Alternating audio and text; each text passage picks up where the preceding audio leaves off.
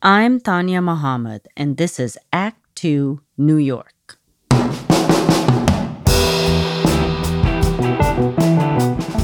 Balanchine is New York, so Balanchine's Nutcracker is New York. The old joke is it's just like falling off a bike, you never forget. I find myself at least often taking a moment, even like when I walk into the theater in the morning, I walk right past the front door of the theater and I always take a moment and am just really grateful that I get to do this again.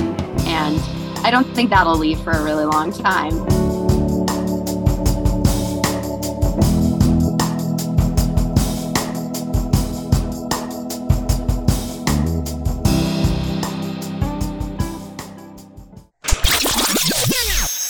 Before we begin, just a quick note that the material for this episode was recorded early in December, and things have changed remarkably in New York since.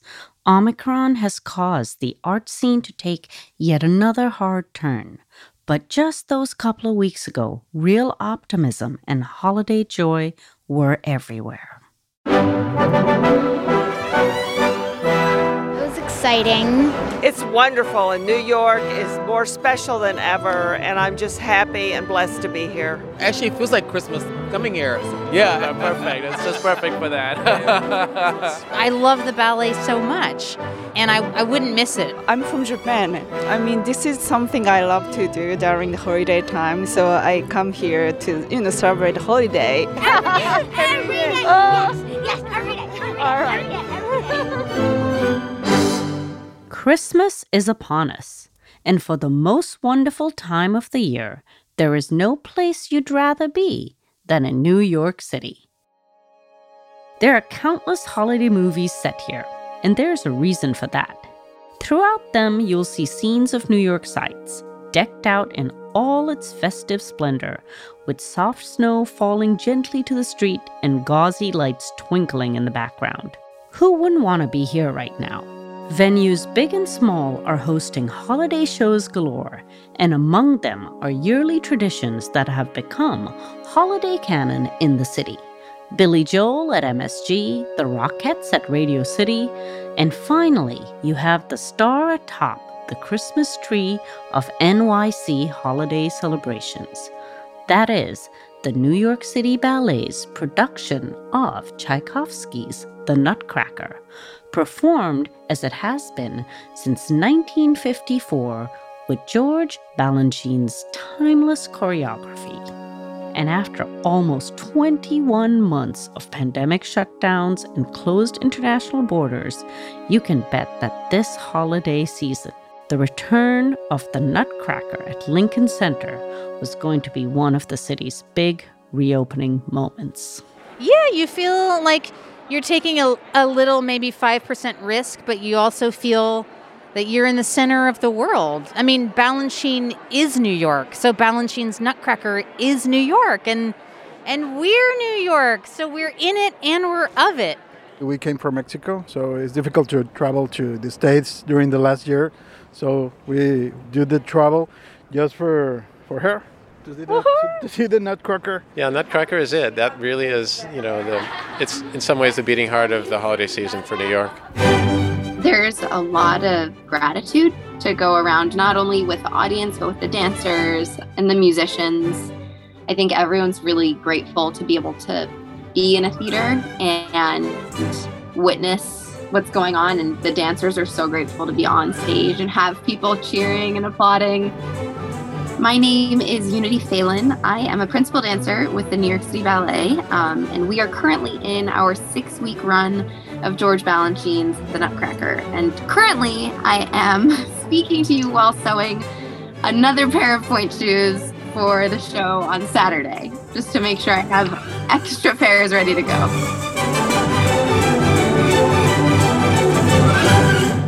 I spoke with Unity Phelan, who's been with the New York City Ballet as an apprentice since 2012 and was promoted to principal dancer just this year in October. She was performing as the Sugar Plum Fairy on the night I attended the Nutcracker. Her performance was electric and imbued with an intensity I didn't often associate with ballet. I wondered if the time apart from the stage had changed her performance somehow and her relationship with the beloved piece. Nutcracker is kind of like it's your second language as a member of New York City Ballet, especially with how many shows we do. So it's something that comes back really easily. And I think not having it last year makes it even more special this year for all the company members. I keep finding myself getting really emotional, not just because I got promoted and feel like this is really like my home now and where I'm going to stay for as long as I can possibly dance, but I just feel so lucky that I get to do this as my job, and that bringing joy to not only people, but especially the children during Nutcracker. Like, there's so many kids in the audience. It's so fun. And especially during Nutcracker season, it's just such a fun production to be a part of, and to get to especially be the Sugar Plum Fairy. It feels really special, and it's definitely something I never take for granted. Every time the Sugar Plum comes out in this like big flurry of a bourrée to center, it's a big musical moment, and I always get chills during that entrance onto the stage. And then from there, it just kind of feels like you're home. People are trying to just be extra cautious, can't control what everyone's doing, but there is an understanding, especially during Nutcracker, that there's so many moving parts. And we have had a couple dancers test positive, and we test every week, so that keeps us very safe. But the ripple effect it has when one person tests positive it kind of makes the whole company disjointed for a day or two, just with everyone getting tested. So we dance all day in rehearsal with our masks on, and then at night we take them off for the show. So it's really nice to see everyone's full face again. So that's a fun part of it that I guess we will never take for granted again. I'm Jonathan Stafford. I'm the artistic director of New York City Ballet and the School of American Ballet, our official school. And I've been in this role for a few years now. I was a former principal dancer with New York City Ballet, where I danced for 16 years, and then worked my way, into the artistic staff and up to the role I currently hold now. We're thrilled to be able to bring this back to the community. The Nutcracker is such an important production for New York City. It's such an important production for kids who are thinking about, maybe I want to start ballet, and maybe this is what they need, the inspiration they need to get over that hurdle to start. And we're just thrilled that we can provide that again this year. Jonathan Stafford, current artistic director of the New York City Ballet and School of American Ballet, had just accepted his formal position in 2019, right before the pandemic shutdown of 2020, and is now responsible for guiding the company's post-COVID reopening through the fall and the especially important winter season. In terms of coming back from the pandemic, we felt like what we had initially planned and what we were already working on putting out there was exciting, was fresh, and would give people joy. That's the most important thing we can offer in this time, is an escape from the many stresses and the many pressures that everyone's under right now, and that they can just let go and come and sit in the theater for an hour or two and just be transported to a place that hopefully brings some light to their day and to their life. What we want to provide is someone comes in, sees New York City Ballet for the first time. Maybe they only really connect with one of the 3 ballets we do on that program, but they're still connecting with that one piece that's enough to bring them back. Maybe they're connecting with all 3, and they're going to come back the next week and the week after that and the week after that. But we know that any art form, but especially live theater and live dance, is so subjective. People really gravitate towards more classical or the more contemporary or the more modern, or they like a certain type of music, or they like a certain type of dynamic quality in the choreography. And while they can appreciate the other stuff, there's going to be certain things that they're drawn to. So what we try to do each year is provide a whole layered experience across the year.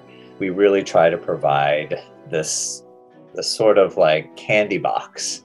Mm-hmm. We have all these delicious morsels for people to chew on, and we open up the candy box, and then they can pick and choose which ones are their favorites and really come and enjoy them, and try to stay away from catering towards one type of audience or another. It's really trying to be as broad as possible with our programming, but keeping it all at the highest level. That's the most important thing, that the quality stays high no matter what we offer. sometimes it felt like we were the last to start up again because it is such a big group of people. But I think in the end, our re-entry was so smooth and it felt really appropriate kind of coming out of it, and the amount of time we had for rehearsal and kind of the pace at which they took it felt really good. So I'm very grateful that that's kind of how it happened. Yeah, well, lots of challenges for sure. I don't regret it. I think there's been lots of silver linings actually, and I've seen how I've grown as a leader with these new challenges and stuff. I mean, that's what, if everything was easy all the time, we wouldn't grow and improve. You know, it's the challenges that make us stronger. And I feel like this organization is stronger coming out on the other side. I mean, yes, the difficulties were going from working full time all day, every day, to being shut into our homes, unsure if we'd have a job to come back to someday, or, you know, being literally closed down by the government, because what we do involves bringing a lot of people together, and just having no sense of when it's going to end, worrying about family members who are more vulnerable to the virus, worrying about our own health. But what we found is the resilience of the members of this organization in particular shone so brightly through the pandemic, and our dancers came back looking stronger and better than they ever have. You know, we've changed some processes and improved some of the ways we do things in the company because we had time to look into things that we normally wouldn't have when we're going full speed. Still a lot of work to do as we look to reshape the culture of the company and make it a place that everyone feels seen and heard and appreciated for their own unique talents and what they bring in. What about, I know that there is some aspect of dancing in such a company, especially with younger kids, that is about mentorship. How has sort of like restrictions and social distancing affected that? I wouldn't say it's affected it too much because we are still around everyone with our masks on. So there's probably, I mean, they've all seen my face now because we performed together, but I think during the first rehearsal period we had before the fall, once we all took our masks off, everyone was like, oh, that's what you look like. I forgot that's what you look like. But I think that there's still this wonderful thing happening at the company where we have apprentices come in every year, and I especially try to be an approachable person to them. I wrote them all an email over the pandemic just saying if they need anything, I was here for them, because I couldn't imagine almost getting to start your apprenticeship and then being like, oh, you have to wait a full year and then you can start it. But I think that mentorship is still very alive, and we all try to have open door policies with the younger members of the company to help or answer questions and kind of cheer them on. I always know their names and always like say merde for their first shows. And Merde is a French exclamation that loosely translates to, poop. The dance world is brimming with superstitions, just like the theater world is. And merde is how you wish a dancer good luck, because you never, ever want to tell anyone in the ballet to break a leg.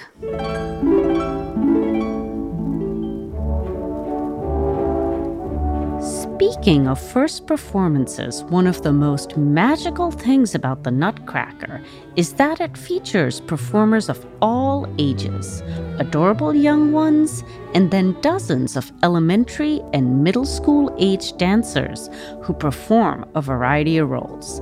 The roles range from the angel and the mice to the story's main protagonist, a young girl called either Marie or Clara, depending on the production. It's possible to see the whole life cycle of a ballerina on the stage, starting as a mouse as a young girl, then graduating to a Polichinelle, and then an adult member of the larger company. Then, if they're lucky, getting a chance to dance one of the leads as Coffee or the Snow Queen, or the Sugar Plum Fairy herself.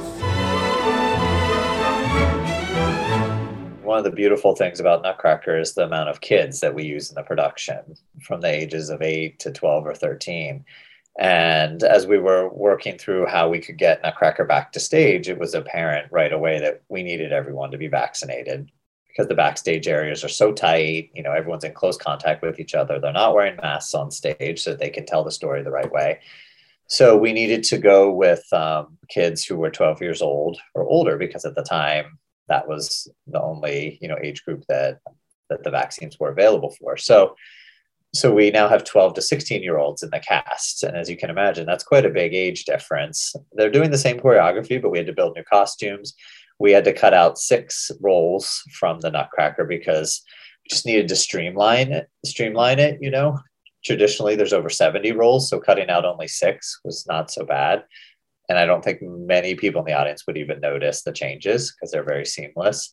But, you know, something as simple as the 8 Polichinelles who normally come on stage underneath the Mother Ginger skirt, 4 come out underneath, 4 come out hiding behind because they're just too tall for them to all fit underneath. So little changes like that, but really it's the same production that everyone knows and expects and loves. My daughter Elise was an angel 2 years ago in 2019, and then this year she was selected to be Marie. So this was not her very first time, but it felt like the first time in many ways. For many of them, they were taller than they normally would be for the roles that they have. As you mentioned, the girls are a little bit older and the boys as well.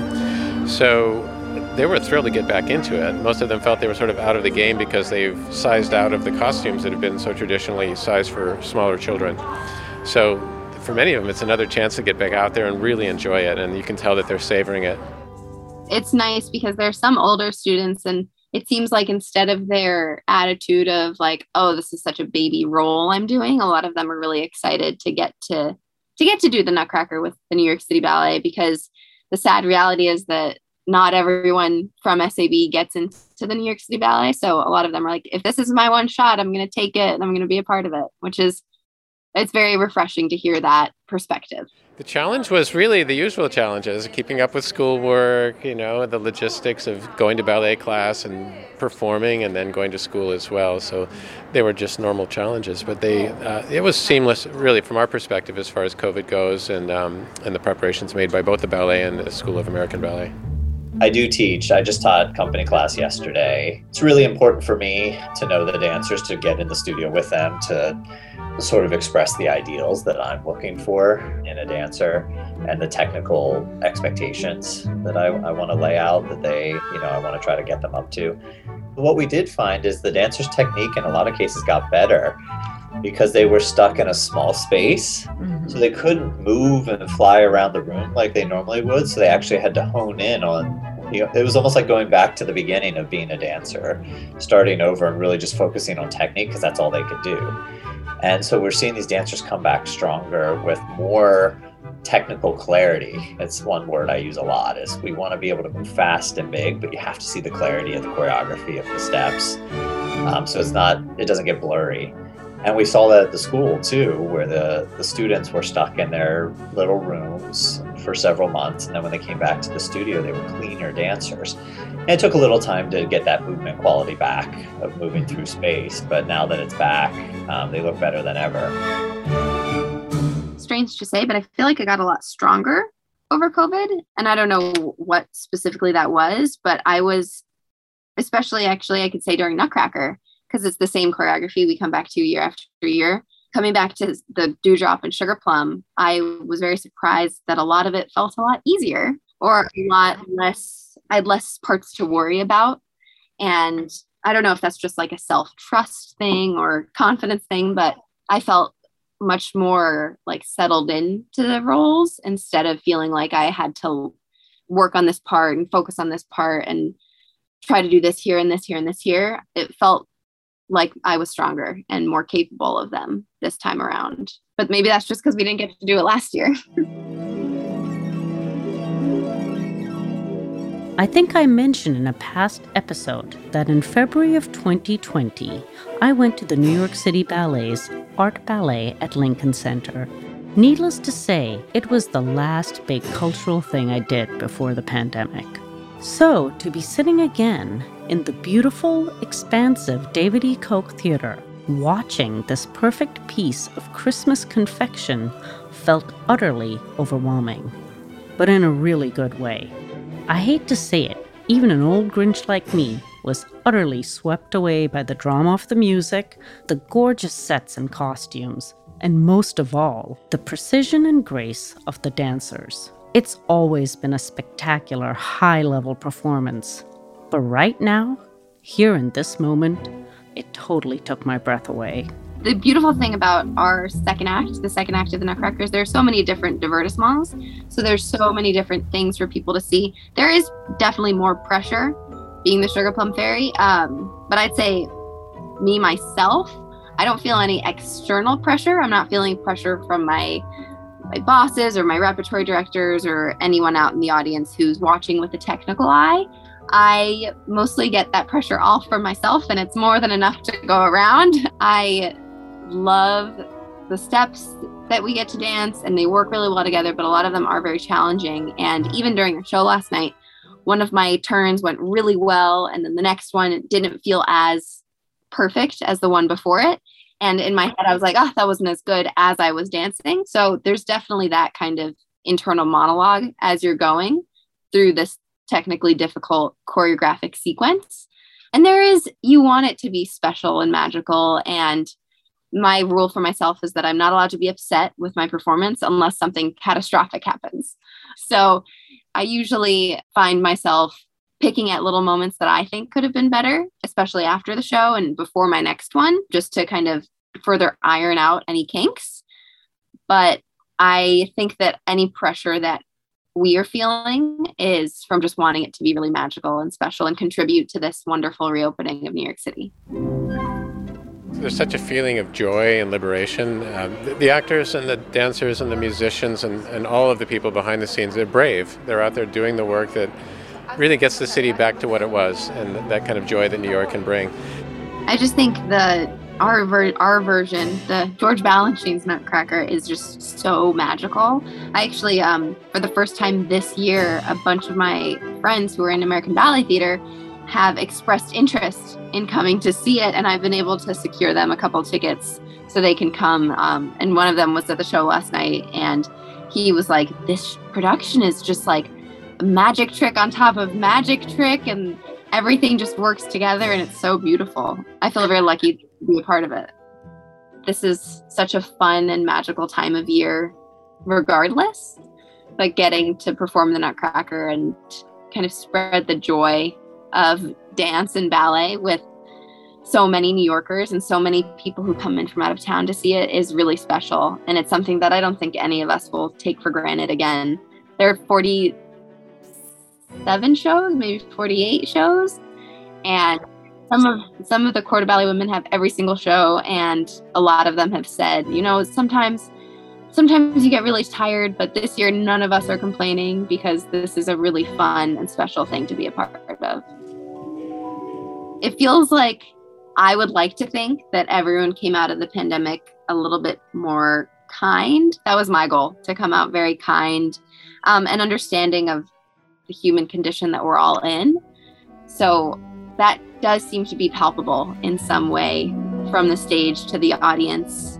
There's a lot of gratitude being passed back and forth, which I think is really special. I hope that sticks because that feels really nice. We just take it one day at a time, and there's a lot of future planning going on, but there's also so much just day-to-day work of supporting, people who are vulnerable during this time. People are having difficult times. Maybe they have family members who are sick or have passed away, and just trying to be there, be present, and also taking care of my baby at home has been, brought a great perspective to my life. And my wife and I just couldn't be more thrilled. She's 3 months now, and it's just so beautiful cute. And so sweet, and keeping us busy for sure. But I think it's helped, actually. Honestly, it's helped me turn off from some of these stresses that I have to deal with every day and just be present for her and for my wife. And I'm just trying to enjoy being back at work and being back in performance and seeing these dancers shine again, and also not take that for granted. Balanchine's Nutcracker at the New York City Ballet was the much-needed light at the end of a long, dark tunnel. But right now, as the new variant tears through the city and shows shut down as COVID cases rise, it feels like that light is fading and the dark tunnel is endless. As we all go through this collective PTSD, I have to remember to pause and think of just how far we've come from those early days in March of 2020. The themes of gratitude, kindness, joy, and optimism kept coming up when I worked on our holiday episode. If those 4 words don't encapsulate the spirit of Christmas, I don't know what does. And that's what we need to hold on to right now.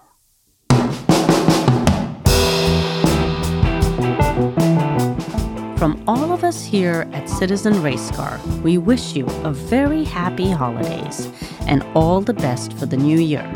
My name is Tanya Muhammad, and I produce the show along with Garrett Tiedemann, who also does the post-production, original music, and sound design. Production manager, Gabriella Montequin, and our executive producer is David Hoffman, who composed our theme music. You can still get tickets to the Nutcracker through January 2nd at www.nycballet.com and follow them on Insta at NYC Ballet. Lincoln Center has a ton going on this holiday season. Just check out their website at www.lincolncenter.org. And don't forget to follow them on social, on Twitter and Instagram at Lincoln Center. Special thanks to Katarina, Kina, and Desiree, and everyone who took the time to speak to me. I'll have more info on everyone in this interview in our show notes in our Facebook at @2NY and Instagram at @2 New York spelled out. If you like our show, don't forget to subscribe wherever you get your podcasts. And please leave us a review and share links of your favorite episodes. We really appreciate the support. Racecar Radio is a division of Citizen Racecar. We tell stories.